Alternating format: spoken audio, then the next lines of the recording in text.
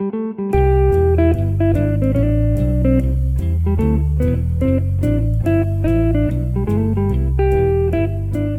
and welcome to Oh No, Ross and Carrie, the show where we don't just report on fringe science, spirituality, and claims of the paranormal, but take part ourselves. Yep, when they make the claims, we show up so you don't have to. I am Carrie Poppy. I'm Ross Blotcher, and this is an exciting episode from Carrie Poppy. It's a talk that you gave. Yeah, and you got to listen to. You've heard part of it, but not all of it as we're recording this. I'm working my way through in the edit, and it's excellent. What if halfway through I really fuck it up? Then I take back everything I said. Yeah, if you get more than half an hour into it, and then you're like, oh, this really took a turn, just know that I felt it with you.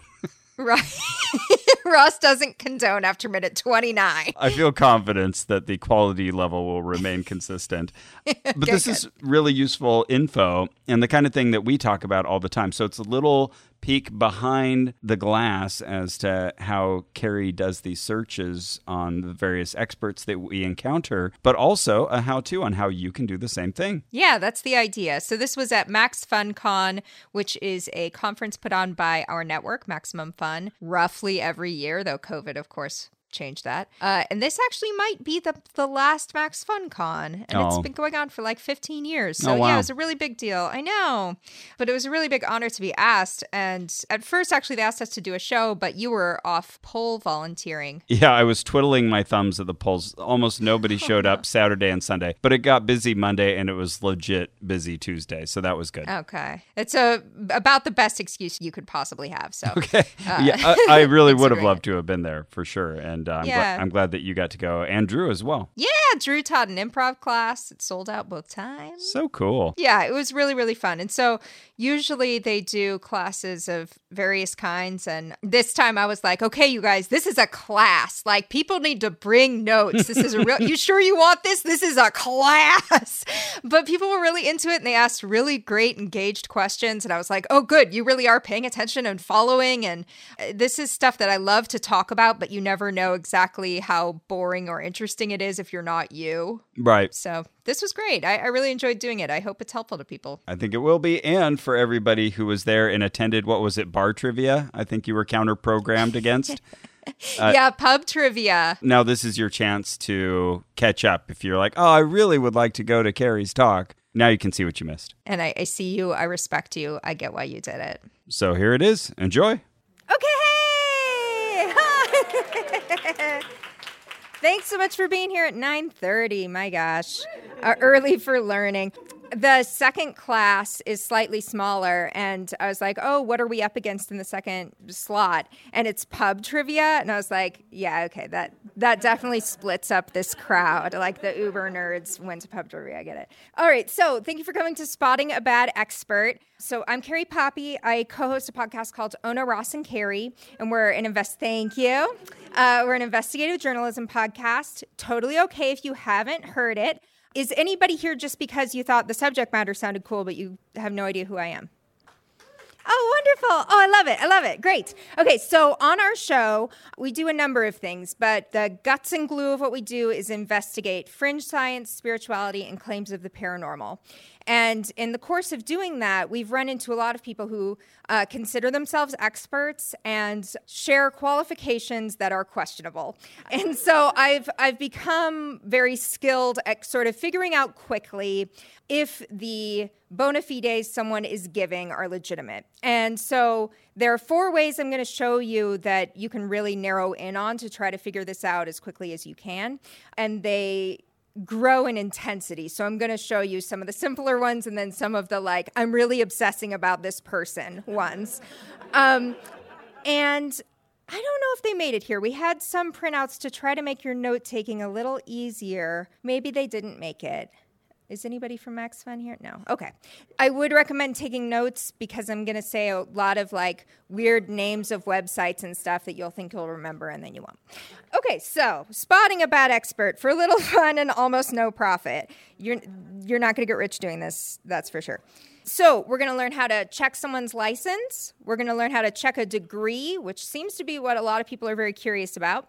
So we'll spend a little bit of time there. And college affiliation, if someone says, I used to teach at Harvard, how do you figure out what that means and whether it's true? Check a business license, and finally find lawsuits, which that's the most intense thing you can probably do of the four. Okay, so who am I? I'm Carrie Poppy. I already told you what I do. So I've researched like hundreds now of authors, speakers, fringe science providers, doctors, and other experts. I'm not going to argue in this talk about whether we should call them experts. If they consider themselves an expert, fine. It's a subjective word, right? So I don't recommend fighting with your friend about whether that person is really an expert. Let's just agree. Fine, they're an expert. Are they a good one?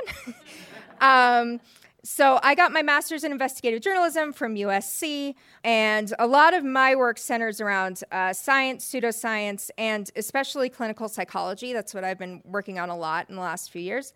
So a lot of my references will be in that world, but I will try to globalize so we can think together about different applications. And right now, I'm writing a book about the trauma treatment industry, which unfortunately is rife with pseudoscience. So I have had to check so many experts in that field. Interestingly, most of them having graduated from Harvard. So Harvard's going to come up a surprising amount of times in this talk. So who's this for? Yeah, I'd like to know who you guys are. The last time I gave this talk, it was at Harvard. But it was mostly for people who are studying to be therapists. So I assume that's not this crowd. So who here, and we can use these terms broadly, who broadly considers themselves a journalist, a blogger, or a media professional? Be so generous with yourself. Okay, cool. A couple. Great, awesome. How about just activists, advocates? Awesome, great, love it. Any mental health professionals? Okay, cool, a couple. Awesome. How about something else? All right. Good friends, looking out for the people around them, making sure their doctors are cool and stuff. These are the people we need the most. Also, if you'd rather not say, that's fine. Okay, so what is an expert? I mean, we don't know. Right? Like, I get called an expert all the time on various things, and I always am like, oh, no, I'm not. And then I realize, like, to the person I'm talking to, apparently I am. I know more about that thing than they do, and this is really all this word means, right? So, again, I'm just don't argue with your friend about this point. Just get to like, okay, fine, that person's an expert. Awesome. But they say that they graduated from so-and-so. Did they? They say they produced a lot of scientific papers. Can we find those? Like, let's really get to the actual documentation of what this person claims. So I'm going to make up this person, Dr. Pineapple Cooper Denoy, totally made up. So let's say she writes articles online that are going gangbusters. There's a lot of videos going around where it says she's an expert, but she doesn't believe in COVID or whatever. Or maybe your friend's getting a service from her that sounds dangerous to you, or your aunt just gave you her book. Or she's giving advice that seems to just go against the prevailing understanding in her field. What do we do with that? Like, okay, this person is a doctor, but they seem to disagree with all the other doctors. What do I do now? Or she's saying something just downright ridiculous, like pineapple cures ADHD. A claim I've heard. So your first instinct might be, help me, Ross and Carrie, or help me, journalists, right? I'm going to go to Google and I'm going to type in, like, critic of pineapple, Dr. Pineapple. And if you have great reporting, that will save you the entire rest of this process most of the time. But a lot of the time you go here, you look, and no one's reported on this person. And so what do you do next? You show up. So our tagline on the show is, we show up so you don't have to, and we do try to show up so you don't have to as often as we can. But there's so much to check that sometimes you got to do it yourself. So I'm going to try to teach you some skills for doing that. So lots of fields are basically unregulated. Journalism is one. Keep this in mind. When someone says they are a journalist, like me, that's the same as saying, like, I'm an actor. That person might be in a community theater production. They might have a undergrad degree in theater, or they might be Tom Hanks, right? And all three of those are accurate. The person who got a a BA in theater, they're not lying about being an actor, right? So a lot of fields are like that, and journalism is one. So when you are looking through journalistic results, when you're searching for these people, keep in mind that that journalist is only as good as the sources they're providing, the showing their work that they give you. But, okay, bad experts often overstate or falsify checkable bona fides. And that's your entry point. This is the easiest way to figure out if someone is kind of pulling the wool over your eyes. Everybody is tempted to embellish a little. And I don't think that it would be accurate to say if someone embellished a little, you should throw away everything they say. I think we all do this a tiny bit. It would be very easy for me, for example, to say I teach at Harvard, but that would be so misleading, right? Like I go and I guest lecture every once in a while to this one class. They pay me $250. I do it once a semester, right? If I started saying like I'm a Harvard teacher, it wouldn't be false, but it would give you a different impression about what my relationship is to that school. So most people do sort of a version of that, and sometimes it's really egregious. And so we're going to sort of look for those entry points. The easiest places, I think, the easiest entry points are licensed classes. So if someone is a doctor, they have to be licensed. You don't just get to call yourself doctor. You don't just get to call yourself therapist either. If someone's using the word therapist in most states, that is illegal unless they are licensed. Dentist, these are the licensed classes. Degrees, universities are extremely friendly about talking to you about their alumni's degrees. Professional affiliations we won't talk about as much here, but just to keep in mind, if you did want to figure out, say for me, if you wanted to be like, well, who the heck is this? And you wanted to call up the Society of Professional Journalists and say, does this person happen to belong? They would say yes. And, that would at least give you a sense like, okay, she's been through some vetting process, even if that's not a regulatory system. And associations with universities. So in addition to degrees, there's people who just say they taught there or they lectured there or whatever. Okay, so we're going to have you guys all put your journalist hat on. I want you to use the term journalist so broadly in your mind. I think people are too precious about what counts as a journalist. If you are a blogger, if you are a podcaster, and you want to tell the truth to people and help them, it is fine if you call yourself a journalist. If you need to contact one of these places and say, I plan to talk on my podcast or write on my blog or write a Medium post about this doctor and I need some information, go ahead, call yourself media. Like, we live in a very connected world where your Medium post very well may reach other people who might go to that doctor. You are just as relevant as the rest of the media professionals. And okay, here's a piece of advice I was given in journalism school that I feel like was worth all the money I paid for journalism school, which is very rarely are you looking for information. You are looking for documents. The information is what sticks in the human mind. The document is what proves you are telling the truth, and it is the thing that saves you in a lawsuit. And unfortunately, especially in the United States, we do have to care about that.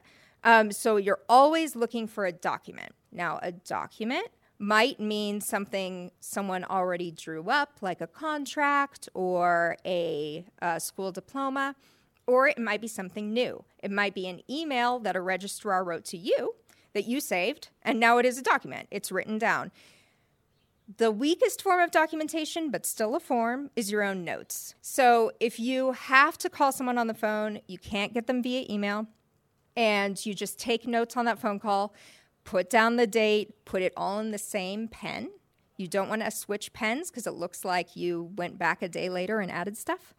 And write like the time, write how long you were on the phone, write who you spoke to, and that will be your documentation. And a lot of people have saved themselves in lawsuits with their notes, so take notes. Okay, so universities. I'm starting here because it's my favorite. I love talking to universities. They're so friendly about this. I really think, maybe I'm just like starry-eyed about the academic system, but in general, they like what you're doing. They like that you're checking. They're kind of on the same page about like, yeah, people shouldn't be lying about their credentials or overstating their credentials. And we're proud of our alumni who have actually gone through the system, and we don't want other people just claiming it. And they tend to be very open to this process. And they tend to be really organized. If they're really big, if you're talking about like a Harvard, an MIT, a UCLA, they handle a lot of these requests. So they also won't think you're weird for contacting them about it. So, okay, let's imagine I was bullshitting you earlier when I showed you my bio. And so you're looking through this list and you're thinking, okay, I want documents. Which of these things do you think you could document? UCLA is an interesting pitch because, okay. Yeah, USC, exactly. So these other things would be much harder to check. You could, but they take a lot more time. This is so specific though. I got my master's in investigative journalism from the University of Southern California, 2015. So yes, that is the claim that you actually can document. Student records. Okay, here we go. Okay, so student records are maintained by every university in the United States. And even if they close, if they burn down, if they were closed down by the FBI, all of their records still go somewhere. So when a school becomes accredited, they have to agree to this process that, even if we go out of business, we're still going to spend some of our last dying dollars on making sure all of our records go somewhere. I have had to chase down records literally from a college that got closed by the FBI and this other college just like in Hawaii. Sorry, the first college was in California. This other college in Hawaii had their records and just like in an old file somewhere because that was who was assigned to keep them. So they are somewhere. If someone tells you like, oh, I graduated from so-and-so and I have a doctorate, but that place closed, you won't be able to find it. No. You will find it. You can find it. And they should be able to too. Okay, so we'll ask the school.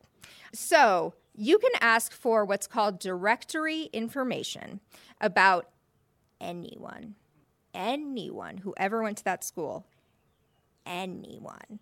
A private person, a public person, anyone. If they ever signed up for a class and attended one class, they are considered an alumnus. So if they didn't graduate, but they're saying they graduated, they're in that record. If they did graduate, of course, they're in that record. So what counts as directory information differs from school to school. So each school gets to decide, well, what information do we consider worthy of public knowledge? Most schools will define this as the student's name, their birth date, when they graduated, and what degree they got, and in what. Some will add really weird things, like their home address. And that's really caused a problem, right? Because some people have that reaction. And so they go to the school and they say, I don't want you to do this. Like, I don't want my mom's home address out there. And they end up putting a block on their records. And we'll talk about blocks in a second. But this is kind of like throwing a little bit of a wrench in the works. So the better system would be for the U.S. government to actually say what is directory information. But this is the system we've got. And so we're going to learn to work with it. Let's say you're going to contact a university because you've heard that Dr. Pineapple Denoy says she went to MIT, and you're going to ask for her directory information. You don't need to ask for all of it. If it weirds you out that they might have her personal address, you can say, I just need to know the date she graduated and what she graduated with. They do not have to go ask her. If they act like they need to go ask her, you can very politely assume that this person just hasn't done a lot of these requests. They don't know what the rules are. It's not a big deal. Don't yell at them. Be nice. But you can be like, oh, you know what? Actually, under the law, you actually don't need to ask her permission unless she has blocked the records. And if you want to figure out what that school counts as directory information, it's usually printed in their registrar booklet because they have to tell the students what the directory information is. Okay, so there are two big exceptions to this process. So exception one is called a FERPA block. Has anybody heard of a FERPA block? Oh, wow. Okay. Oh, one person. Okay. Congratulations. Okay, so FERPA is do I know what FERPA stands for? Federal Educational... I was going to say Family Educational Rights and Privileges Act. Okay, that sounds right. It's one of those things where I say the acronym so often I never even thought about what it stands for. But okay, FERPA is a national law that says you can block your records. You can go to your alma mater and you can say, I don't want you to answer any of these requests. And they have to follow suit. Very few people even know this exists, so you don't run into them a ton of the time. But if you're dealing with a bad expert, they may have spent a lot of time Googling how do I be a bad expert and figured out that they can put a FERPA block on their records. So I hit them like 1 out of every 10 or 20 times. I usually consider them suspicious. Why would you block your records, especially if you are talking about your relationship to this university? That's weird. But here's a really weird thing about FERPA. Ugh. Okay. FERPA also says if a student blocks their records, you can't release them and you cannot acknowledge the block exists. So you have these yeah, exactly. So you have classified information. It's exactly the same. Okay, yeah, I believe it. He was saying they were saying classified information is the same way. Yeah, so you will get these bizarre responses that are like, there are no records to satisfy your request. If you are unfamiliar with FERPA laws, we suggest you learn them.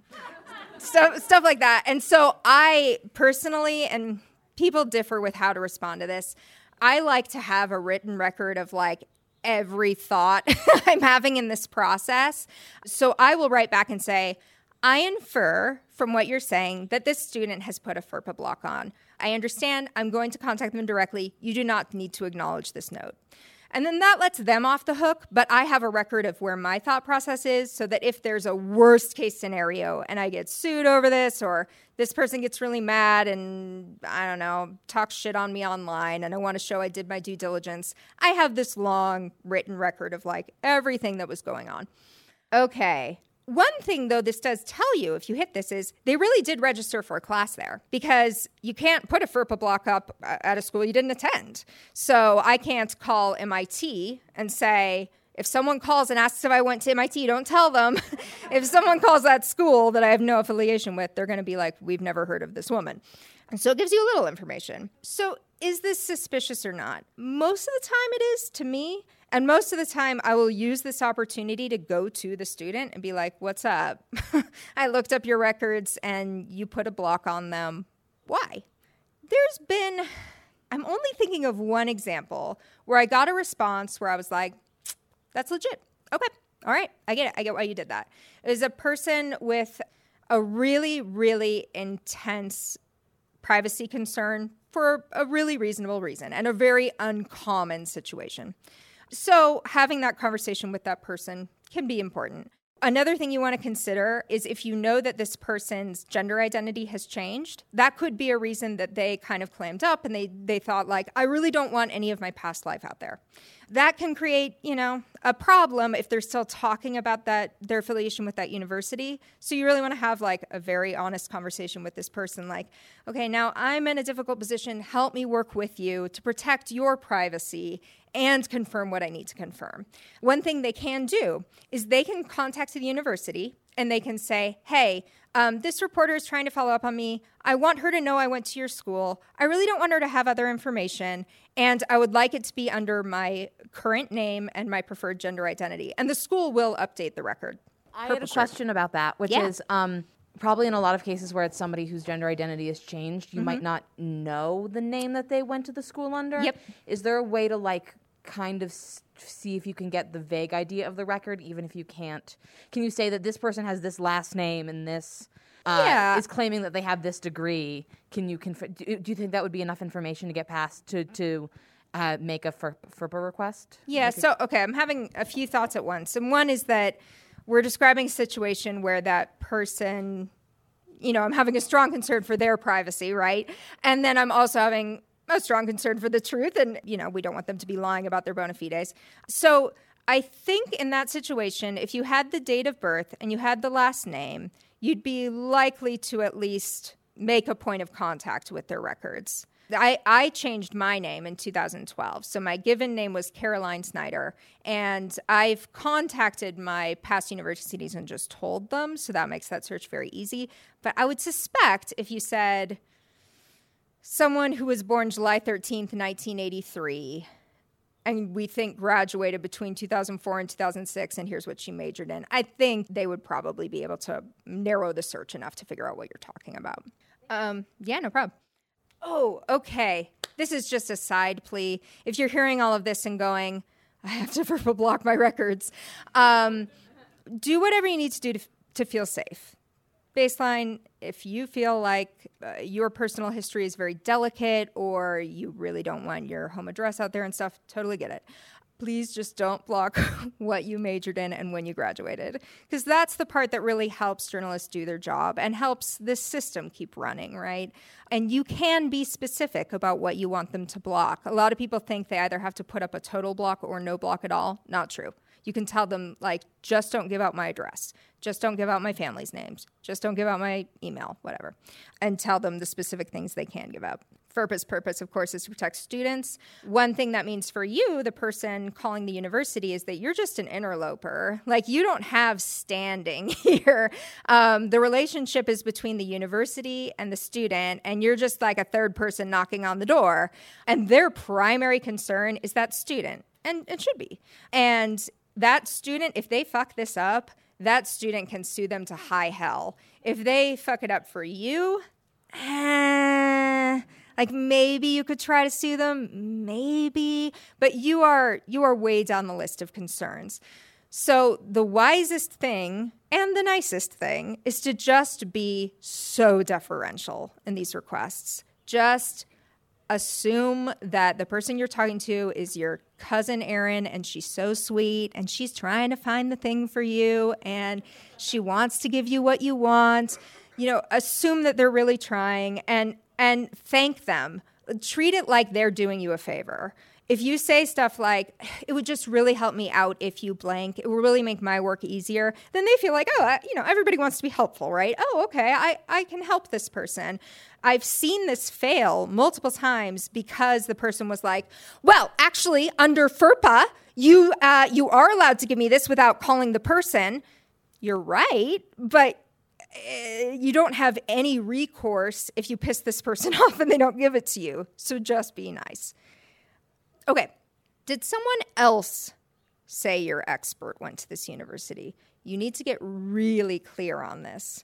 So sometimes someone else will say, I heard he went to UCLA and he majored in neuroscience. That's impressive. And then our expert goes, this is convenient. I didn't say I went to UCLA. I will just let this slide. This happens more than you'd think. And it creates kind of a weird gray area for you, the person trying to call this out. What is the responsibility of our expert in this situation? Like, if someone said about me that I taught at Harvard, do I need to chase down every person who says that and be like, well, actually, to be specific, sometimes I'm a guest lecturer, it's $250. Probably not. But if it were over and over and over, maybe I should clarify that. So you want to get really, really clear on what you're essentially accusing this person of, right? Especially because, again, lawsuits. If you say that they are lying and it turns out they're just kind of not correcting someone else's lie, you've gotten yourself in some real hot water. So just get really, really clear on this. This is, I want to say I learned this the hard way. I didn't get sued, but I did think someone was saying that he went to Harvard. And when I finally went and looked, I was like, oh, everyone around him says he went to Harvard. He hasn't said it once. I can't find one place. So something to watch out for. Okay, there's a second exception, institutional denial. So the school can also decide not to give you the records. They can do it for pretty much any reason they want. This has only happened to me one time, and it was a Christian university. And I I think that they Googled me and they were like, oh, I think she's up to something. We don't really want to give her these records. So I was asking them about a guy who was performing exorcisms, but he was also a therapist. And he had, yeah, cool. But he had gone to this university and he was talking about his affiliation therewith. And so I'm thinking, well, they're going to want to disown him. Even if he went there, they might be like, yes, he went here, but we don't agree with XYZ. But no, they just came back and said, we choose not to release these records. Okay, so it puts you in an awkward position. At this point, this is usually something where you have to just sort of be confrontational with the expert and be like, I don't know why the school doesn't want to tell me you went there. Clearly, you took at least one class, but do you have your diploma? But this is a hard one to get around, which is another reason, be nice. Be nice to the university. But I would say these are extremely rare. Like I say, it's happened to me once out of a few hundred of these. Okay, let's write the email. Okay, so this is someone writing an email. Okay, so let's say we want to either find out about Carrie Poppy's master's degree or Dr. Pineapple's doctorate. What do we do? So you're going to go to the university's website. If you are media, and again, by any stretch of the mind, if you are media, if you plan to share this, think of it that way. If you plan to share this information, it's not just for you. Media. So you're going to find the media coordinator's email. If you're not media by any stretch of the mind, or that just feels really uncomfortable for you, you can find the registrar's email. But I'll tell you right now, that avenue is going to be slower and weaker because you don't have, the pressure of the outside world bearing in on them. Oh my God, people are going to see what I say. Info email is also okay when you see that like info@ucla.edu. You're going to go through a chain of commands and really have to keep on the thing. But last case resort, it's okay.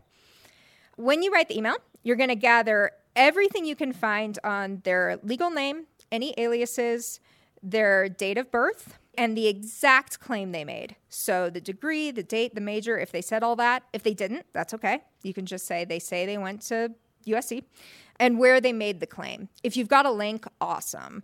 If it was at an event you went to, you can just summarize it and say, I went to their talk and they said this, but the talk was on March 3rd, 2020, and they claimed to have a degree from your school. When they understand why you're asking, they're much more likely to want to help you. They really do get it. Like if you say, like, this lady is telling my friend that pineapple will cure her ADHD, I'm worried about this. Did she really even go to your school? They 100% understand, and they will get on it.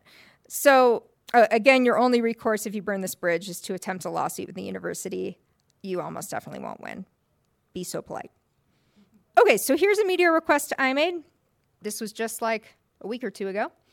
So, first, I tell them who I am. I try to make them freak out by telling them how many downloads we have. I co-host a podcast called Ona, Ross, and Carrie that gets about 500,000 listeners a month across our catalog. This is a degree verification request. So I'm asking, can you please confirm or disconfirm that Billy Camrick Carson II, then I give his date of birth, September 4th, 1971, holds a, and then we have quotation marks, Certificate of Science with an emphasis on neuroscience at MIT, end quote. I'm not summarizing what he said. If I have the exact language, I'm going to use it. This is information he offered at a talk he recently gave at a conference with several hundred attendees in Southern California. So now they get the stakes, right? I'm not just writing to them about like my GP. I'm writing to them about someone who has a sizable audience, and I'm going to share this with an even more sizable audience. It matters. Then I give them my timeline. This request is for our next episode, which tapes in about a week, so a response by June 1st would be most helpful. Always say this next part. If that's not possible, I would still kindly ask that my request be queued.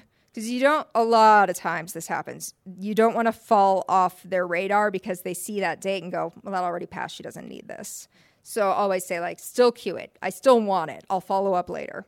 And usually you can expect to wait like a week if it's a media request.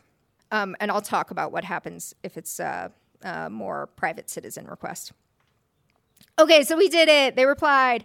Okay, so she wrote back, hi, Carrie. My colleague Melanie passed on your inquiry.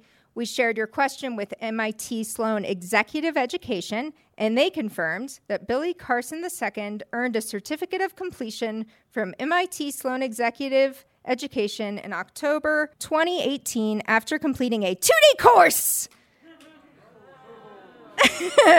on applied neuroscience.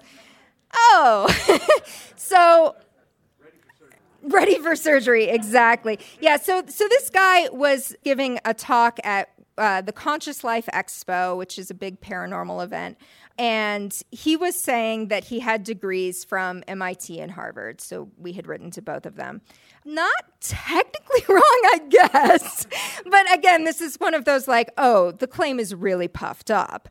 So before I move on, just to point out, this is now a record of the record. So somewhere at MIT, in a formal database somewhere, they had his name and they had what he passed, right? They didn't send me that. That's okay.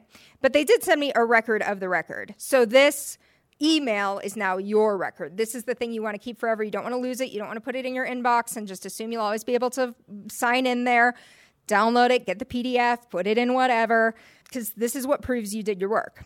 And then take this opportunity to think out loud on paper. So, you know how I said earlier, I try to make sure there's just this long paper trail of like everything I was thinking? You can see me and Ross doing this in real time. So Ross, my co-host, is CC'd here, and he writes back, thank you, Sarah and Melanie and Carrie. I appreciate the follow-up. Deferential. It looks like it may have been an earlier offering of this course. And links to one. So now we are like speculating a little with her, but we're giving her an opportunity to be like, oh, no, that's not what I mean. You misunderstand me. So we don't get this wrong. And then I'm thinking something else. When I read this, I'm thinking, oh, I just think he really puffed up his credentials. I'm going to make sure I write that down. So I write down, gotcha. Perhaps a bit of a bloated way on his part to express that, but I'm glad it's basically true. Thank you. Yeah, so now this is all written down, and if he ever comes and sues me, I have this, this like, hey, listen, I spelled this out for MIT, and they did not go, whoa. I wouldn't say it was bloated. They didn't stop me, right? They read this. So it helps you in the future. Thinking out loud on paper. Okay, so let's say you're one of those really sad individuals who doesn't even have a podcast. Does anyone here not even have a podcast? Oh my God. I'm just kidding. I'm kidding. I mean, thank God. There's so many. That's totally okay. Okay, so again, do think broadly. If you're willing to put this up on Medium or whatever, your media. But if that makes you uncomfortable or you're not ready for that, that's okay. You can email the registrar, still say this is a public directory information request, and really hit hard on why the information matters. This doctor is treating my friend with this treatment that sounds really dangerous to me. I'm trying to figure out what's going on. He also mentioned he goes to your university, and I just wanted to make sure he does, or that he did. That's usually what will get you through on this kind of request. Just really be human about it, I guess is what I'm saying. Usually this takes 2 weeks, and you might have to explain to people it'll kind of be more of a conversation. I find that with the media requests, I get a response or something approaching a response pretty quickly. With this, there might be more of a back and forth, more of you building a relationship with this person, persuading them it's important. Perhaps that it shouldn't be that way, but that is how it is. If the school is teeny, teeny, tiny, you might be the first request like this they've ever gotten. So just walk them through it, and don't make them feel dumb. Don't be like, well, it's in FERPA. Haven't you read FERPA? Say, you can even say, I get it. I just learned that this information is available publicly. But if you look at the law, actually, you can give this out to anybody as long as it's directory information. You can link them to their own registrar page or wherever they listed what directory information is. Teach them about their own process. No one actually knows everything in their registration booklet. This is not a failure on their part, so just lead them through it. And this is really an unusual part of their job. The really big institutions, they do it a lot, so they usually will recognize these requests, but it's still a tiny percentage of what they do for the day, and even more so with these tiny operations. Okay, what if he says he taught there? This is actually, I find, a little bit easier because there's no FERPA issue. There's no national privacy law for faculty. Usually, they'll just straight up answer you. Most universities will tell you how long they taught there, their beginning date, their end date, what department they taught in, maybe not what classes, but what department they taught in. A few will tell you the nature of their being let go. Not always, but I have had it happen where I'll just say, can you tell me if it was the end of a contract, a firing, or they moved on voluntarily? And I have had, I can only think of two, but I have had two places say, like, they were fired. The privacy laws for employment do vary state to state. So some places will just say, all I can tell you is he worked here from this date to this date. Okay. Questions on universities before we move on to registry, or what are they called? Regulations. Yes. You said that even if a school closes, the records go somewhere. Oh, yeah. Sorry. We have a microphone for you. You said that even if a school closes, their records get sent somewhere. How do I find where they got sent to? Because there's a lot of those for-profit universities that closed in California. Yes. Yeah. So wherever they were accredited, which sometimes will be some real Bofunk operation, but wherever they were accredited will have the listing of where the records went to. So you're probably going to be doing a bit of digging in the particular instance you're talking about. But if you can find, say, an old course listing for that university, that will say who accredited them. You're blinking at me like, girl, it's not accredited. Okay. Well, no, I'm thinking if they took federal financial aid dollars and you're able to get a federal student loan, then they had to have been accredited somewhere. Probably. So that's the trail. I would have think to so. Find. I would think so. Okay. Yeah. There was one lady who I called her.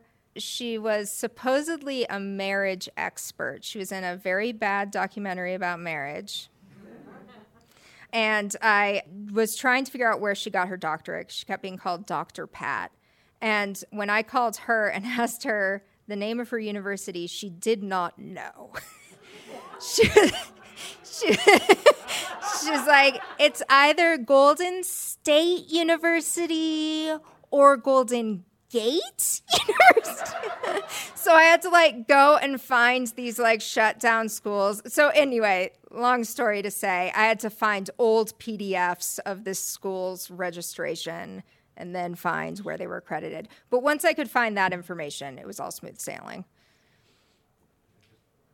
Yeah. I want to mention a lot of states have a Department of Higher Education. Oh, yes. A lot of states have a Department of Higher Education, and you could go there. Yeah, absolutely. I mean, especially if it's a more reputable place, that's a great way to go. Would you like to repeat it into the microphone? Okay. No, it's okay. Okay. Another question. So if you get information that's more than just, I would argue that the bloated thing about the MIT course is not just bloated, it's false. Okay. Because a certificate is not the same as a degree. Well, yeah, he had a certificate of a course, right? He did. So he said, holds a certificate of science with an emphasis on neuroscience. Yeah, it's funny, though, because our brains, well, first of all, let me say, I may have said degree as I was blowing through this story. So this may be a total my brain fart. Okay. But also, our brains smash all these details. Right. And it's normal to hear certificate of science and go oh, yeah, degree from MIT. Right. Well, and we all know that our brains work that way, and so people exploit it. So I guess my question is, have you ever had something so egregious that you kind of felt morally obligated to act on it more than just debunking it in your next podcast? or have you ever had a request that resulted in the university saying oh, I can't believe that someone would claim that because it makes the university look bad? Have you ever had something like that? I have had the latter. I have had people say, it's usually on the phone that they get that blunt about it. Right. They usually won't want to write it down. But I have had people say oh my God, that's crazy. Stuff like that. And if they didn't say off the record, that goes in the notes. Now, as far as doing something more than just reporting on it, with this particular aspect, university checks, I can't think of a good example of that. With people who are saying they perform something that they don't have a license to perform, definitely. And when we talk about checking a doctor, I'll tell you a story like that. Yeah. Yeah, I was just going to ask how many people that you would consider frauds start with this, and this is like the first thing you find, versus how many people actually do have creds or just don't even claim that they do. Oh, okay. Well, okay. So are we looking at the total number of anybody who talks about their degrees and asking what percentage of that? I guess more like of the people you identify as frauds, like how common is this kind of falsification as like the origin of your investigation? Oh, I see. Okay. So first, let me just be like so stupid nitpicky and just say I'm really careful to not say words like fraud unless like the situation is dire. But I would say this is probably where you find the most bloat. Is that kind of what you're asking? Yeah. So usually if somebody is making shit up, university is a good place to start looking for the shit they're making up. I would say it makes up if you were to take all the bullshit in a pool and say how much of that is bullshit around degrees, I would say it's probably 60%. Perfect. Thank you. Yeah, no problem. Question over here. So what about like schools that are just like not really schools? Does that come up a lot where it's like, I got my degree from something that isn't even a university that you can email? Is that yeah, I mean, situation's easy there, right? I mean, really, at that point, you're just looking up the school and being like, this is not real. I'm thinking of one person that I've looked at for my trauma book who she has a very, very successful podcast and calls herself doctor. She does technically have a doctorate, but from like an online school that I was able to get into in about half an hour. Yeah. So, I mean, at that point, you're just sort of like pointing out how weak the internal system is. Was there a gray area of places that like seem like they're universities? I mean, I feel like we drove past those in Ontario. Like, is that a real University of American College? Or, I mean, okay, yeah. I mean, there are diploma mills. You know, there are definitely those. Most of them operate offshore from the United States, but will still serve people in the United States. I mean, the great thing is about those is there's a lot of attention on them. Usually you don't have to dig quite so much because like the Department of Education will usually like have lists of these schools. And you can even call them and say, have you ever heard of this? Should I be paying attention to a expert who graduated from it? And they'll usually be pretty frank with you. Like, if this person graduated here, it means they paid $80.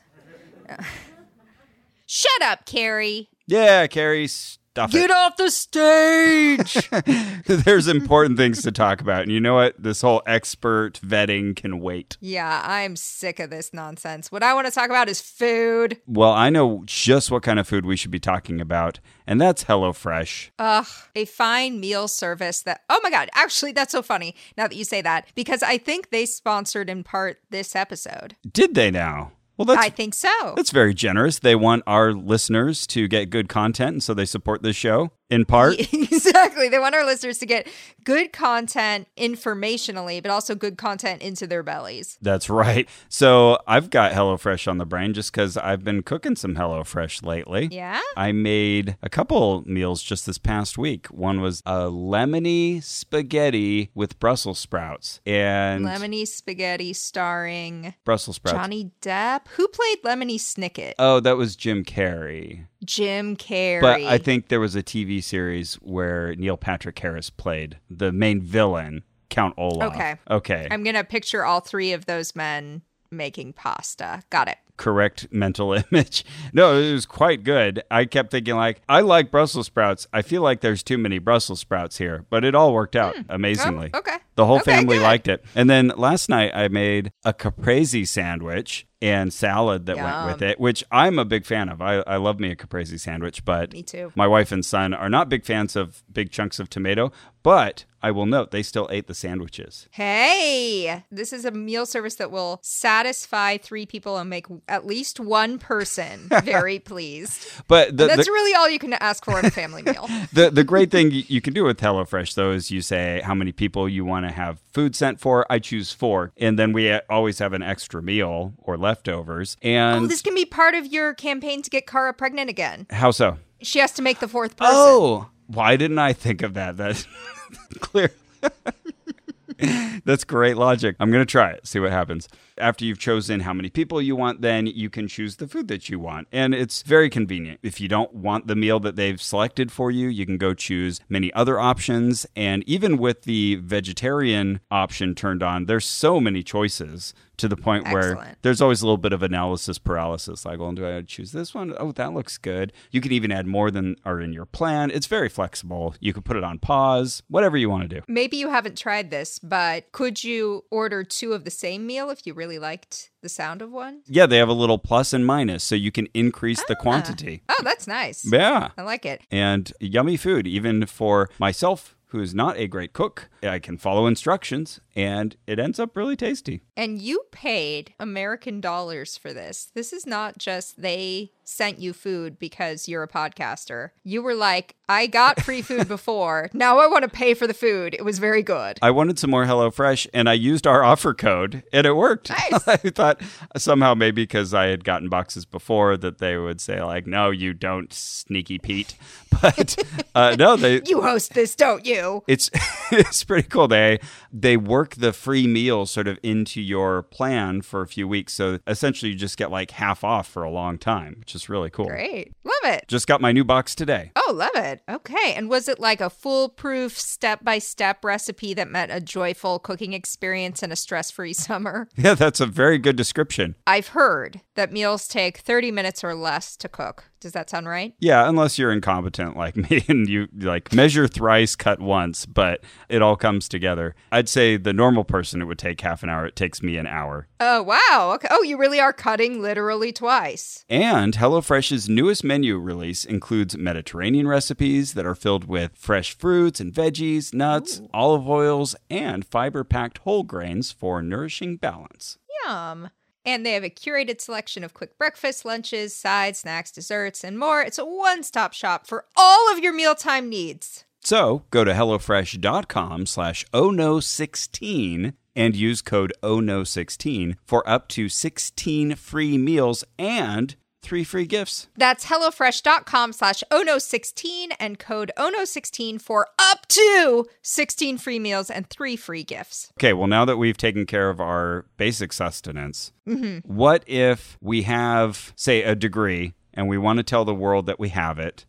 How do we put that out there? Okay, we have a podcast, fine. Yeah. But what if I want to make a website? I got you covered. Okay. Here's what you need. CarriePoppy.horse. How would I get Carrie Well, that's probably taken. It is taken. It's taken by me. That's my website. I haven't looked at it in months. But that is a place where you can brag about your work, is if you make a website about yourself. And I made my website about myself at squarespace.com. So what if someone listening to the show wants to buy their name.horse or .com or biz or whatever? Yeah, well, I have great news for that person, because at Squarespace, first of all, that they even have the suffix .org.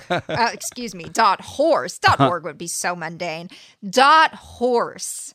You don't just get that anywhere, I think, but you definitely get it at Squarespace. And you can make the little, what do you even call it? Like the little icon thing that's at the top left of your browser. The favicon. The favicon. Okay, you can make that a horse, and mine is. So if you want this experience also, you can go to squarespace.com and design your own website about yourself, where you can brag about your degrees. Yeah, I know what people are saying. Like, wow, what is this magical horse-producing website? Squarespace is the all-in-one platform for building your brand and growing your business online. Start out with a beautiful website, engage with your audience, and sell anything. Your products, content you create, and even your time. You can also sell your products on an online store, whether you sell physical stuff or digital stuff.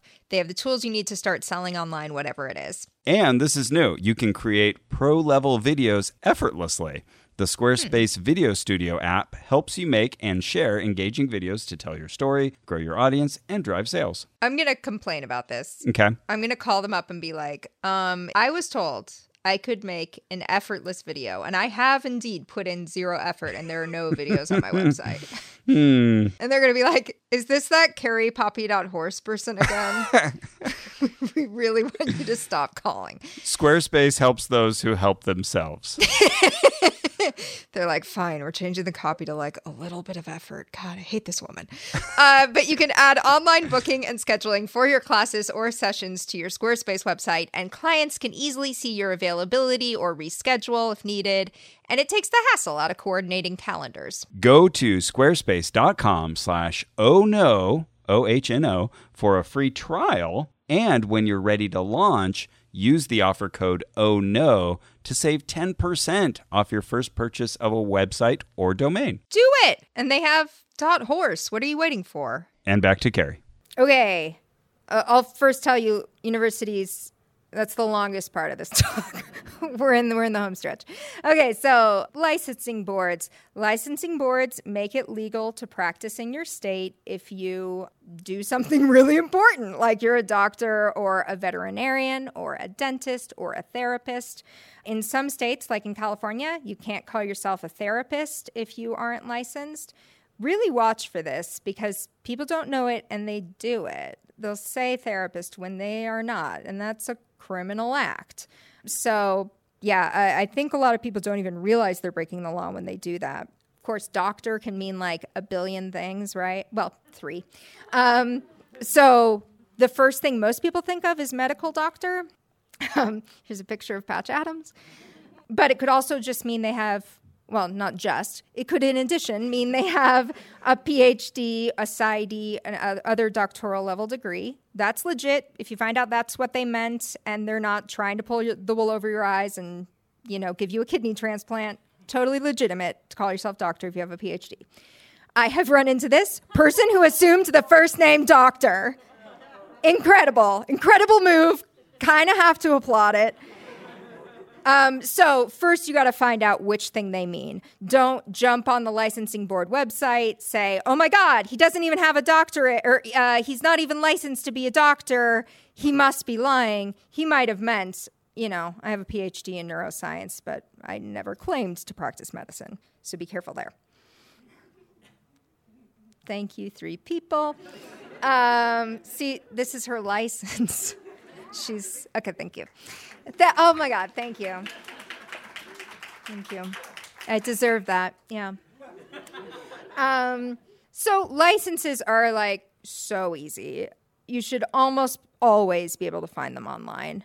I check them in other states all the time. I live in California, but I check them in states across the U.S. all the time. And I haven't run into one state so far that doesn't have their licensing system online. If somehow that happens, I would say just call the board. But they will tell you the status of their license. Is it active? Is it canceled? Is it in good standing? Is it on probation? Because sometimes someone will be a legitimate practitioner, but they're on probation for something pretty grody. And you want to know that, right? I had a friend who was in a real bad situation with a doctor, and she was like, Carrie, he went to Harvard and he's a real MD. And both of those things were true. But I went and looked up his license and he was on massive probation for some really gnarly shit. Yeah, basically injecting gas into people's veins. Yeah. So he was told not to do this and he had stopped doing it. But he was doing all this other bullshit to her. So I was able to be like, this is not a person you want to trust. If they were on probation for something so egregious, right? It will often include past reprimands. If there isn't anything under past reprimands, that doesn't mean they're totally in the clear. There may have been one that was just really old and never made it on the website, but it probably implies that they haven't recently done anything that required the board to come down on them. It won't tell you if they have complaints against them. A complaint is just considered hearsay until it's investigated, which I know sounds a little grody, but it's what you'd want to. If you were the doctor, you wouldn't want every complaint thrown up on the website before it's checked. It won't tell you if they are being investigated. Investigations are private. And it won't tell you if they're good at their job. But it's at least a good weeding technique, right? So here's California's license lookup. What's cool about California is almost all the licenses are just on this one centralized site called California Breeze, Breze, I think. So this same website, you can look up your doctor, your dentist, your veterinarian, your cosmetologist, like pretty much anything that needs a license. So that's really nice. Other states may have them separated, but just Google it. Just be like, license lookup, Massachusetts, veterinarian. You'll find it. Usually, you need at least an initial for the first name and at least an initial for the last name. The rest of this is usually optional. So, we have boards and bureaus, business name, license type, license number. If you have those things, of course, it's going to narrow your search, quite a bit. But you don't need it. Of course, if you just put an initial in first and last name, you're going to be going through hundreds of results. But so here's my doctor, Dr. Samuel Huang. He's at Kaiser. I like him a lot. But because I like him a lot, I checked him because that's my bias, right? Liking someone is a bias and disliking someone is a bias. So I went and checked. And sure enough, he is cleared. The public record actions are empty. So you'll see no information to meet the criteria for posting. That means nothing to see here. This part, survey information, this is on most state sites. This is self-reported. So, take it with a grain of salt, I suppose. But usually they'll have to say how many hours they spend servicing clients and how many hours they spend teaching, how many hours they spend in research, that kind of thing. I'm just going back through the video in case it went by too fast. It also says his school name, his school graduation date, says that he met the requirements to practice. If you're getting a service from anyone, go and do this. There's no reason not to. I almost sent my very precious doggy, Ella, to a vet with some gnarly-ass shit on this website. And if I didn't know that you could do this, that's where she would have gone. It was recommended by another vet. But then I went and looked and was like, no thanks. Your medical provider should always be licensed. There's not an exception to this. Just don't let them bullshit you about this. Don't let your friend bullshit you about this. Someone could be amazing. They could be the most amazing, miraculous healer of the century. The medical board is not trying to stifle them by not registering them. They have not gone through the process if they are not licensed, and they are not being held to any standards if they are not licensed. So it's a huge red flag, and it can be a criminal offense. Yes? Would there be anywhere that said where they got their continuing education? Continuing education units. Oh man, these are a complex bugger. I don't think any place says. The question was if someone has continuing education units, which is a requirement that people who perform a service have to stay in touch with the research by going to these classes, usually like once every 6 months or once a year. Could you figure out where they actually got those units? Probably not. You will be able to find out whether they are keeping up with the units, because if they're not, they're probably going to be put on some kind of probation. Unfortunately, CEUs are like almost not regulated. They're officially regulated, but there's almost no oversight in them. I've been to a CEU class at Harvard Medical School where the teacher said that he hypnotized a woman into walking out of her wheelchair. And it was accredited by the American Psychological Association. Yes. CEUs are kind of a shit show. There are some great ones, and I'm sure the great ones are very frustrated that they're thrown in with the shit ones. So everyone legitimate wants this system to improve, but it's kind of a shitty system right now. For therapists, you can look up behavioral license in your state. That's usually the language. That'll usually get you further than like therapy license. In my opinion, U.S. psychological service regulation is pretty bad. Our regulation of doctors, physical doctors, is much stronger. It just is. So the fact that someone has a therapy license doesn't mean they're giving you science-based therapy. That's just a warning. If you listen to our show, we went and saw a therapist named Dr. Jerry Mungadzi, he gave us a, a coloring sheet with a picture of the human brain on it, kind of like this, gave us crayons and had us color in our own brains. And then he looked at that as if it were a cross-section of my brain and said, oh, since you colored this pink, that tells me that your brain intuitively was telling me that that area is gay. Stuff like that. Yeah. Which, hello, that's not the area of my brain that's gay. It's the amygdala. So that guy was licensed. So, and he's been investigated and let off. So it's not everything. A license isn't everything. And in psychology, it's especially kind of a bad situation right now. Sorry.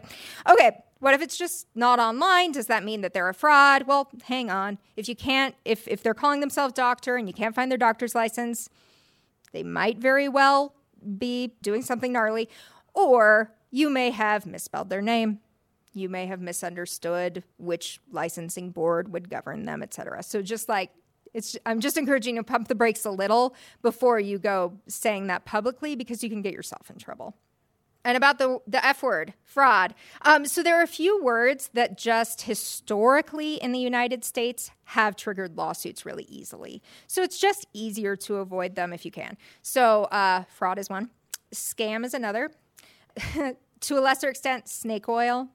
So the commonality in these things is that it implies that the person selling it knows that they're giving you something bad. Once you accuse someone of that, you're accusing them of two things, not just giving out a bad service, but knowing they are and lying about it.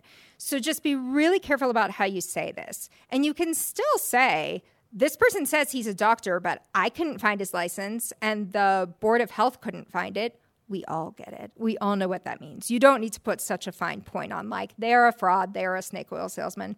We get it without you doing that. But I'm not a lawyer. If anybody wants to take a picture. Hi, anal. This, thank you. This stands for I'm not a lawyer. My best friend is a lawyer, and he's always telling me how funny it is when people say, I am not a lawyer, because when you're not a lawyer, your right to give advice to anybody you want is actually much greater, because you can't accuse me of having given you legal advice. But that said, I have a limited understanding of how the law will apply to your particular situation. And a question I get asked a lot, and I know my best friend gets asked a lot, is, will I get sued if I blank? The answer is always, always, always, I don't know. Because anyone could sue you for anything at any time.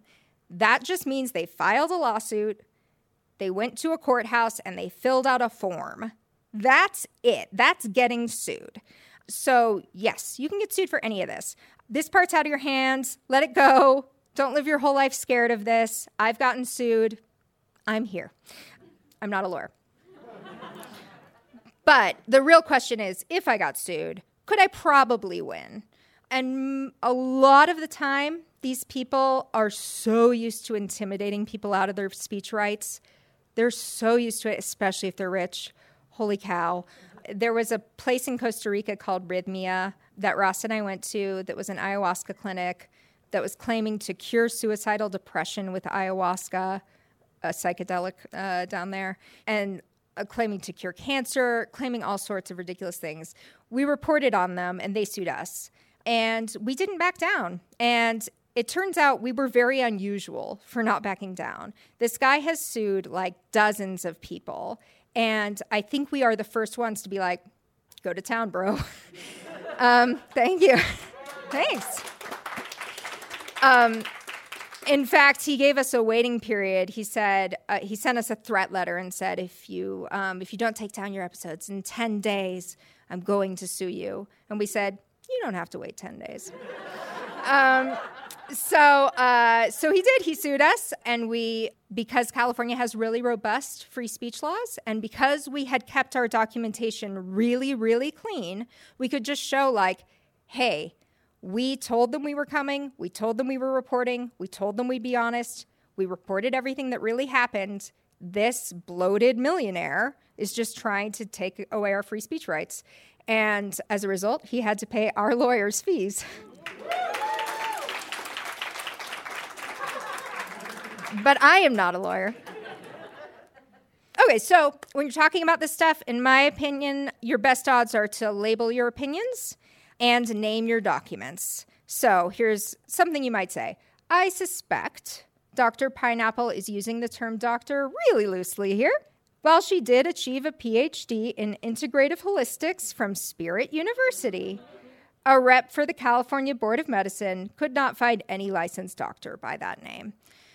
You're probably looking at this and thinking like, that would never come out of my mouth. It doesn't feel human, but you learn to talk this way. And, write it down first. Write it down for yourself and practice it. I mean, it sounds silly, but a tiny trip of accidentally saying fraud when it turns out she mistakenly misrepresented herself can get you in so much more trouble. So just be really careful. So you can see here, I'm labeling my opinion. I suspect, I don't know what her motivations were, but I suspect Dr. Pineapple is using the term loosely. And then I'm labeling my documentation, right? She achieved a PhD in integrative holistics. I know that because I have a document I can produce if asked. Maybe it's an email from the registrar. And this thing about the California Board of Medicine, I have a document for that too, or I'm not saying it. And that document could be your notes. Again, it could be your notes. Make sure you write down the person you talked to on the phone, but that counts.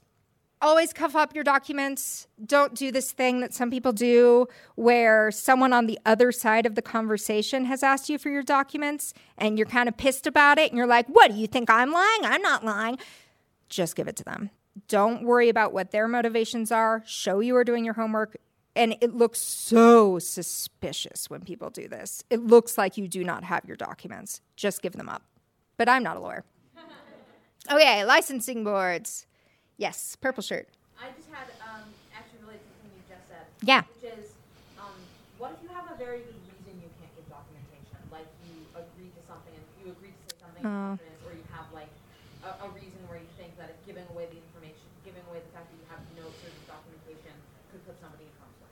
Okay, so the question was, you want to speak out, but for whatever reason, producing your documentation would put you or someone else in harm's way. Is that about right?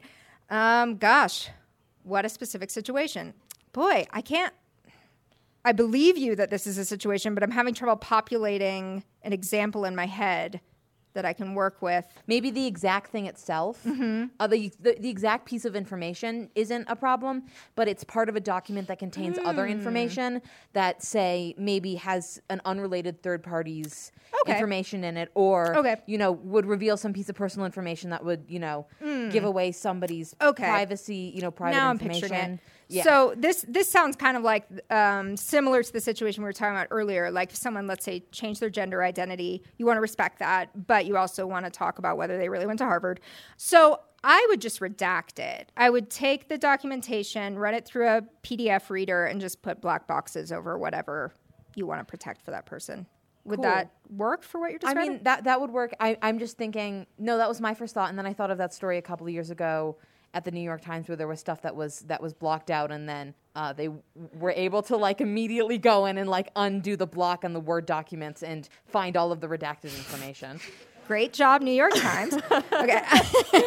So you're going to want to add the box and then take a picture of the PDF or something that flattens it so that it is now just a plain image. And make sure that you can't double check it, give it to someone else. Be like, here, look at this. Yeah, Make that's sure a good idea. Yeah, great. Yeah. I saw a hand go up as if someone had a suggestion. Apple Preview has a specific redact feature. Oh, Apple Preview has a specific redact feature. And so it does, but you should double check that you used it correctly, that you can't select the text in the box. Yeah, okay. Okay, great. That's great. Printing and taking a picture is the most reliable. Yeah, printing and taking a picture, you've completely flattened it, obviously, or scan, I suppose. I have also seen redactions where someone just draws a line through half of the names. They were in a hurry, and you could totally see what's there. So, be mindful of that. But okay, yeah, Apple Preview. Apple Preview may be a good tip. Yeah, I mean, and make the thing and then imagine that you are your worst enemy and go back to the thing, and be like, okay, if I were my worst enemy, how would I try to prove I had done this wrong? And see if you can do it. Anything else? Hi. In the last section, we heard some examples of people using pretty savvy language to indicate that they've achieved like a degree without actually saying I have. Like, for instance, I went to Harvard, but not claiming I have a degree from Harvard. Yeah. Have you heard equivalent examples of this by, people who want to insinuate that they're licensed, but they're actually not? Oh, for sure, yeah. I mean, so the most common way is just saying doctor and being vague about what you mean by it. So I kind of feel two ways about this. Sometimes someone has a PhD in a medical field, like maybe it's cardiology science, and they're talking about heart health, and they say doctor, and everybody assumes they mean MD, and they kind of let it happen. I'm not sure how I feel about that, because personally, I'm a big believer in researchers, and PhDs are researchers. They gather even more data sets than a clinician does. They encounter more lived experience than a clinician does. So I think their word is as valid, sometimes more. But because people do make this implication that they're an MD, I do think they should clear it up. I think people should be really clear. I'm a PhD. So we just sort of know where you sit. So that happens a fair amount. Then if someone just puts like Dr. blank, but they're not really like, saying I practice medicine, that's also a way that they'll do it. And I don't think I've ever seen the medical board come down on that. If I just said I'm Dr. Carrie Poppy, but I'm not talking about anything to do with health, you still might assume that. That's the kind of thing I usually see. And then you're reminding me, though, that I promised I'd tell you this story. A friend was getting a really, really scary treatment from a guy who was not licensed. I went and found out he wasn't licensed. I got really obsessive about this guy and actually showed up at his house with like a tape recorder in my bra and stood outside. Don't go inside the house because then you can't record without their consent. So I had to get him to talk to me in his driveway and reported him to the board. And they did fine him, and the FBI investigated him. And then the other thing you're reminding me of is a nurse, a former nurse. Her name is Kimberly Meredith. And give it up for Kimberly Meredith. Yeah. She claimed to be able to heal people by blinking her eyes at them. It didn't work. But she would say, I'm a nurse, or I was a nurse. And she'd sort of alternate between those things. And when I looked it up, she had actually been a nurse's assistant for like 2 years ago. So that's the kind of waffling you see. Anything else? Okay, yeah. For, like Dr. Pineapple, who had a pseudoscience degree from Spirit University. You have language to dissuade people from still trusting seeing, I see letters after someone's name. Oh, right. Well, the way you just put that, I think, is very useful. The letters after someone's name, that's all that person's really seeing, because we see those and our brain kind of like smashes past it and goes, okay, this person's important, but really all we've seen is letters. So I don't have like a specific soundbite to give you, but I would say it's useful to say like, oh, I noticed all those letters. What do they stand for? Because a lot of times, it'll turn out it's like they got something from the chiropractic board. They're an energy healer, whatever. I know we have 8 minutes for me to tell you about 2 more things. Fortunately, they're the things that take the most time to actually do. So I would say focus your attention here last. But, okay, businesses and nonprofits. So the situation might be that you're concerned that a business is not on the up and up, but you don't really know who runs it. You don't really know where to start on this. There are 2 avenues. One is to investigate the business. But I think the quicker avenue is just figure out who works there, figure out who's in charge, get to the bottom of the individual instead of the business. In the U.S., we treat corporations like they're people, but it's not true. They're not. So find the actual person. So case in point, Rhythmia, this is the ayahuasca clinic I was telling you about that we went to. It is a California-based business, even though they're in Costa Rica. So that meant that the California Secretary of State did have a listing for them. So I could find out who ran this place by going to the California Secretary of State website. In most states, it'll be the Secretary of State who keeps the business listing. But you can also just Google, Nevada business listing lookup. So Rhythmia had a bunch of red flags to begin with. want to be straightforward about this. It was obvious something was up with this place. They were talking about cure-alls. They were rarely referencing studies at all. There was really no connection with the science. They were using lots of testimonials. There were a lot of spiritual explanations. They were talking about miracle cures.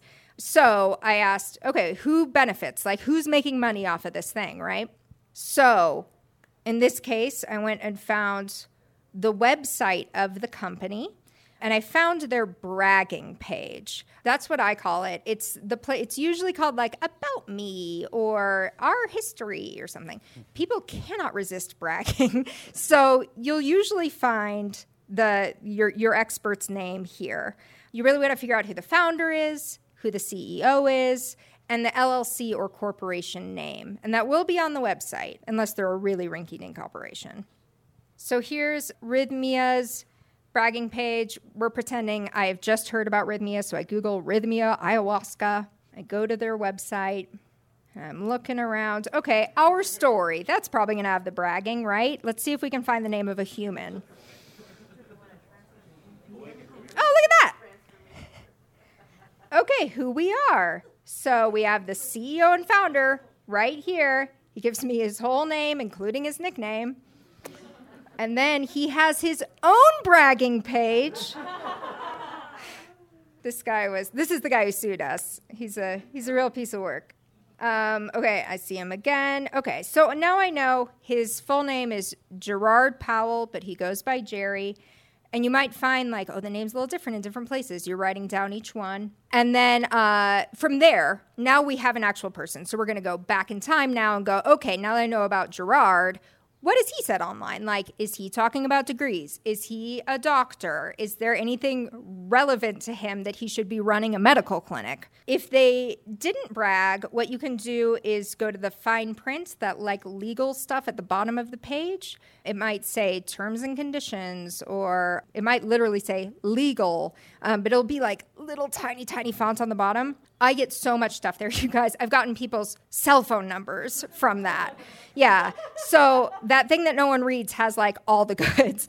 So you can go there and usually you'll definitely find out the name of the LLC there. You'll probably find out the name of like the chief operating personnel as well. And then you can use that to go to the Secretary of State website if you want to. See, now we've got different avenues. We have lots of options. Like I said, most states have a Secretary of State website. Here's Rhythmia's fine print. If they hadn't bragged, this is what we'd do. We'd go to the bottom of the page. Terms and privacy. Oh, look at that. Copyright Rhythmia Life Advancement Center. So now I know the full name of what's probably like the actual legal business. Oh, okay. I guess, here we go. I'm looking up California Business Lookup and searching for that LLC. Does everyone know the term LLC? Is that a familiar? Okay. Yeah, it means business. So looking up Rhythmia. Okay, looks like they weren't registered as an LLC, so I go back. I say maybe they're registered as something else. Maybe I click corporation. Let's try that. Okay, so they're incorporated. And now I see again, Gerard Armand Powell. Okay, now I have a full name. Cool. Especially useful for lawsuits, because in lawsuits, people tend to put people's middle names for some reason. No, not to be very official, I guess. On the Secretary of State website, look at all this documentation. Like, you can find their earliest registration, which people are often very blunt on, because when they're first starting out, they don't know what they're doing. So they might write like, I cure herpes with water. And it'll be in this document from their original founding. I don't have time to tell you about nonprofits, but nonprofits are their own wonderful little world of regulations. And because they don't pay taxes, they're considered beneficiaries of the U.S. government. So they do have to sort of interface with the government in an interesting way. They have to file a special tax form. And then if they get any sort of grant money, they are now subject to freedom of information laws because they are basically acting on behalf of the government by using that money. So just something to keep in mind if a nonprofit comes up, but we could do a whole talk on nonprofits, so we won't. Okay, businesses and nonprofit questions. Yes, Curtis. Why are scammers so bad at hiding their info? Why are they so bad at hiding their info? I think a lot of them, well, so it's interesting you said scammer, because Yeah. Yeah. Why are so many of these places that start to seem weird? Why are they so bad at hiding their stuff? But, that's the answer's a little bit in the question. I think that they often don't really know that they're doing it. I think after doing this work for 11 years, I think most people really think they're doing good. I really do. I think it's quite rare that you run into someone who's like, all right, I'm going to go out and I'm going to do bad now and I'm going to make money off of it. It usually starts with really believing in what you're doing, then gathering a following and kind of adding a bunch of what feel like white lies to you around the original claim. So when you start out, you're just like, yeah, I'm Carrie Poppy and I'm starting this thing and it's going to change the world. 10 years later, you have 20 staff members. You're trying to keep their salaries going and you're trying to save your own reputation, and lying starts to feel a lot easier. And then you do start hiding that stuff. So go back in time as often as you can. People are honest the earlier it is. Oh! Who wants to take notes? Those we'll save for the next class. But for you guys, you get this certificate of semi-achievement.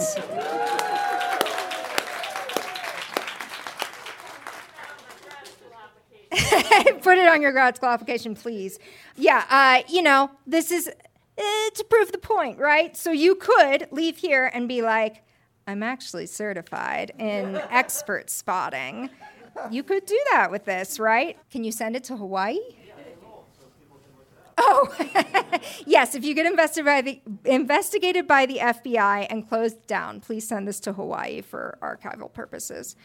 Okay, so enter your names, and then if you want me to sign this, I will. Find me. Lawsuits. Okay, real quick.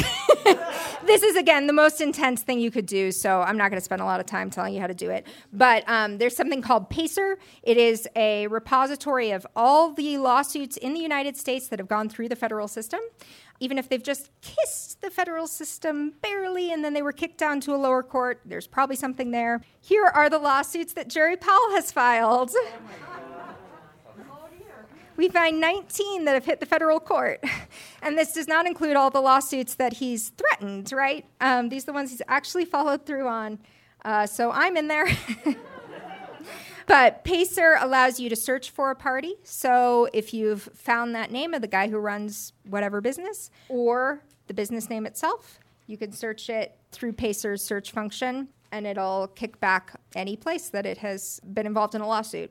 Sometimes that person will be the defendant or that person will be an expert witness. So don't assume like something is bad here. If you looked up Carrie Poppy, you'd get a result because I've been sued by Jerry Powell. My favorite part of all of this is, well, I have two favorite parts. One is the docket report. The docket report just tells you all the actions in every lawsuit. It's kind of the like agenda, if you will, everything that happened. It's all written in legal jargon. It'll take you forever to figure it out, but there it is. And then there's also a document tab that will give you all the PDFs, usually including the original complaint, which will be written in a much more narrative style. So whoever feels they were wronged will be like, Jerry Powell did this to me, and that's why I'm suing him. And that'll be much more readable, and you'll be able to wrap your head around it. So, get creative. I mean, the real thing I want you to take from this is like, yes, sorry, urgent question. I just can't see, and I didn't get... Oh, I'm sorry. Federal site or a... Oh, yes, PACER is a federal site. It's uscourts.gov, and you do have to make an account there to use it. The account is free. Searches do cost money, but they're like 10 cents, something like that. No, you're good. This is a government site. Yep. PACER is the name of the website system, but PACER is owned by the U.S. government. So yeah, the real thing I want you to take here is like, I want to move your locus of control inside you. These things can feel really overwhelming, and like, we know there's regulation, but how does it work, and what does it look like, and how do I look these things up? If all you take from if you don't remember any specifics, but you walk away saying, okay, the information's out there, and it's findable, and I know how to Google, you can find this stuff. You really can. And also, I think it's fair to say most of the people at MaxFunCon are big old libos like me. And we tend to have a fun personality quirk, which is we want the government to do more, and we think they're bad at it.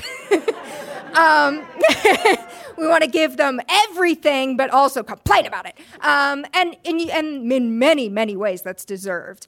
But I think it's really good to see where things are working. And the fact that we can access this information, that's the system working. It's really good. It's really encouraging. And, we can talk so much about the things that are going wrong that I think it can kind of dissuade us from doing the work over time. So you just feel so beat down. This is good news, you guys. This is humanity stepping up for humanity. Yeah. So join. Get creative. Oh, this is a bad doctor. We don't have time.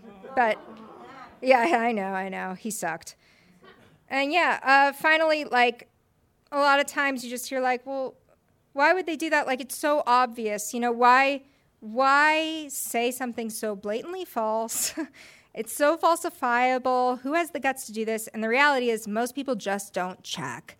The fact that you're asking the question reveals that is the mindset of most people, and they think no one would lie about that or no one would overstate that.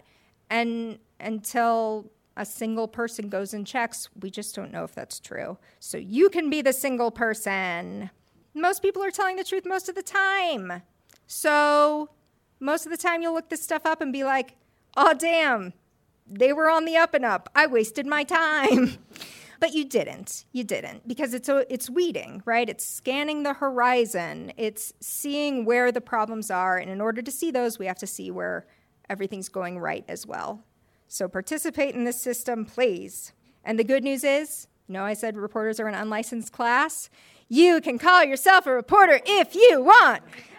That's right. The question is not whether you do it often, it's whether you do it well. If you write one excellent Medium post about a shitty doctor, you are a good journalist. Most people don't do that. They write shitty blogs. You're doing something good. I don't care how many times you do it. If you do that well, you're a journalist and you're doing an excellent job. Okay, any other questions? Yes. I just had a question. It appears we have run out of certificates. And Oh, my God. plan to add some letters from that letter. A certificate shortage. We have more. Okay, cool. Thank you all so much. I know I ran over. Oh, yeah. One more question. So my name is Karen Cotting, MD, FAAP. And I'm from Boston.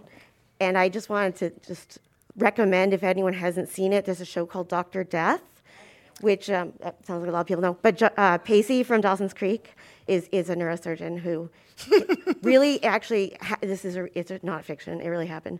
The other thing I just wanted to say on behalf of doctors is a lot of mid-level providers will use an assumption that they're the doctor but not correct people.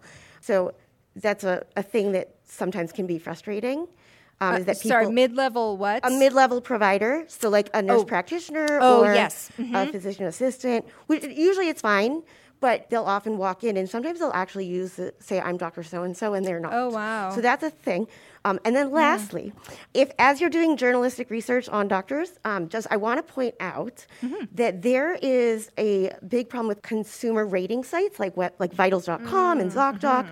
Unfortunately, because of HIPAA, if people post things about the doctors, even if it's 100% lies, the doctors are not able to respond legally because it breaks the patient confidentiality breach. Even just acknowledging that I know that was a patient, that I've now linked myself to them.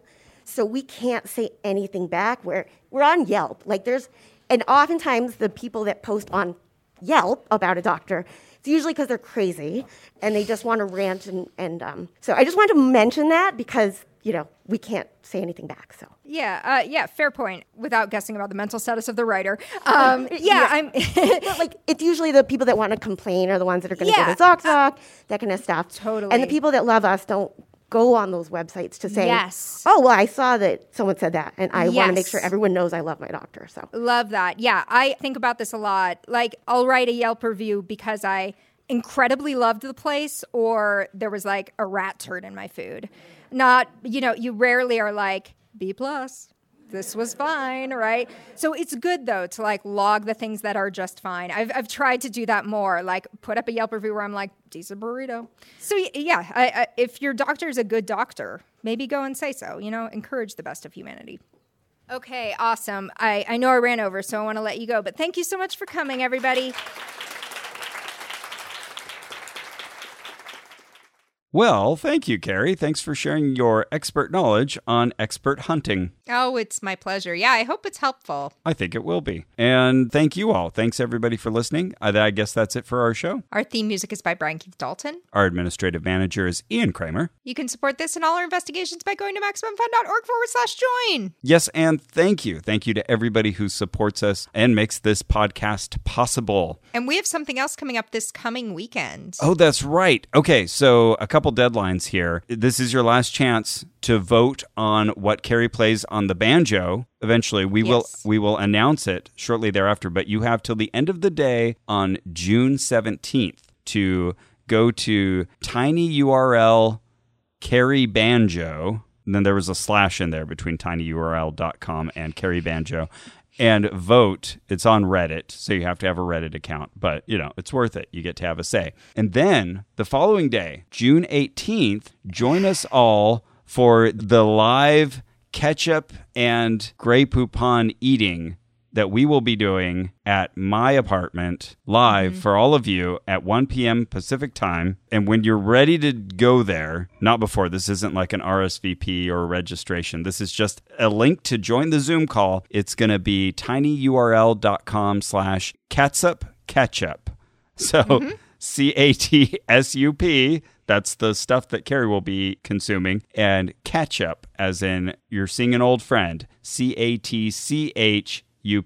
So follow that. That will take you to the Zoom link. It's going to ask you to log in to Zoom. So I hope you have a Zoom account. But then you're going to be on with us and you'll see us and you can ask questions in the Q&A. It'll be fun and we will consume far too much condiment material. Yeah. So for Max Fun Drive, we made this goal that if we hit a certain number of new and upgrading members, Ross would eat a whole jar of Grey Poupon mustard. He hates mustard.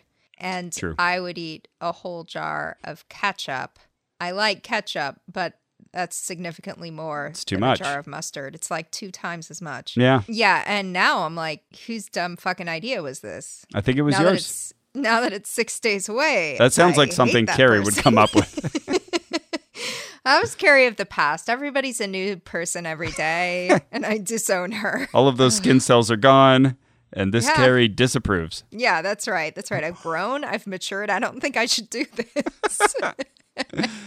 No, I will do it until and unless I begin to vomit. You know what? I should have a buddy ready. That's a good idea. An amigo. That's right. The amigo from Rhythmia. Yeah, good. Oh, Rhythmia will throwback. come up in the talk that everybody just heard. Oh, yeah. So they're familiar with Rhythmia by now. Fresh in your minds. Well, thank you again to all of our donors at Maximum Fun. You made that happen, so be there. Of course, we will record it and share it later because it'll be fun. Maybe okay, I still have those shrooms from Conscious Life Expo. I could take the shrooms. Okay. Eat the ketchup. Oh, my.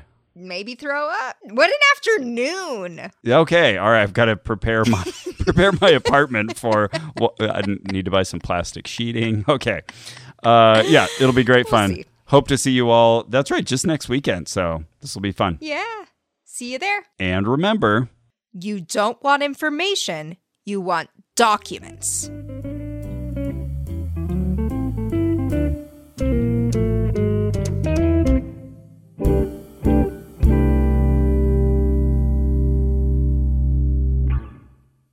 Hi, I'm Dan McCoy. I'm Stuart Wellington. And I'm Elliot Kalin. And the three of us host The Flophouse. It's a podcast where we watch a new bad movie and then we talk about it. Dan, you say it's hosted by the three of us. We've had a lot of great guest co-hosts like Gillian Flynn, Jamel Bowie, John Hodgman, Jessica Williams, Wyatt Cenac, Joe Bob Briggs, Josh Gondelman, Roman Mars. Yeah, and you said new movies. But what about the time we did Meatballs 2? Okay, yeah. Sometimes we do older movies and sometimes we have guests, but mostly it's about us talking about like recent bad movies. And don't forget about the one ones where I made you do a role-playing game where you played cartoon dogs. All right, yeah. But Shouldn't a promo be a really simple explanation about what our show's about? So what's the show about, Dan? What's it about? What's it about? It's about friendship, all right? It's about our friendship and how we love each other. The Flophouse. It's a podcast mostly about bad movies on Maximum Fun.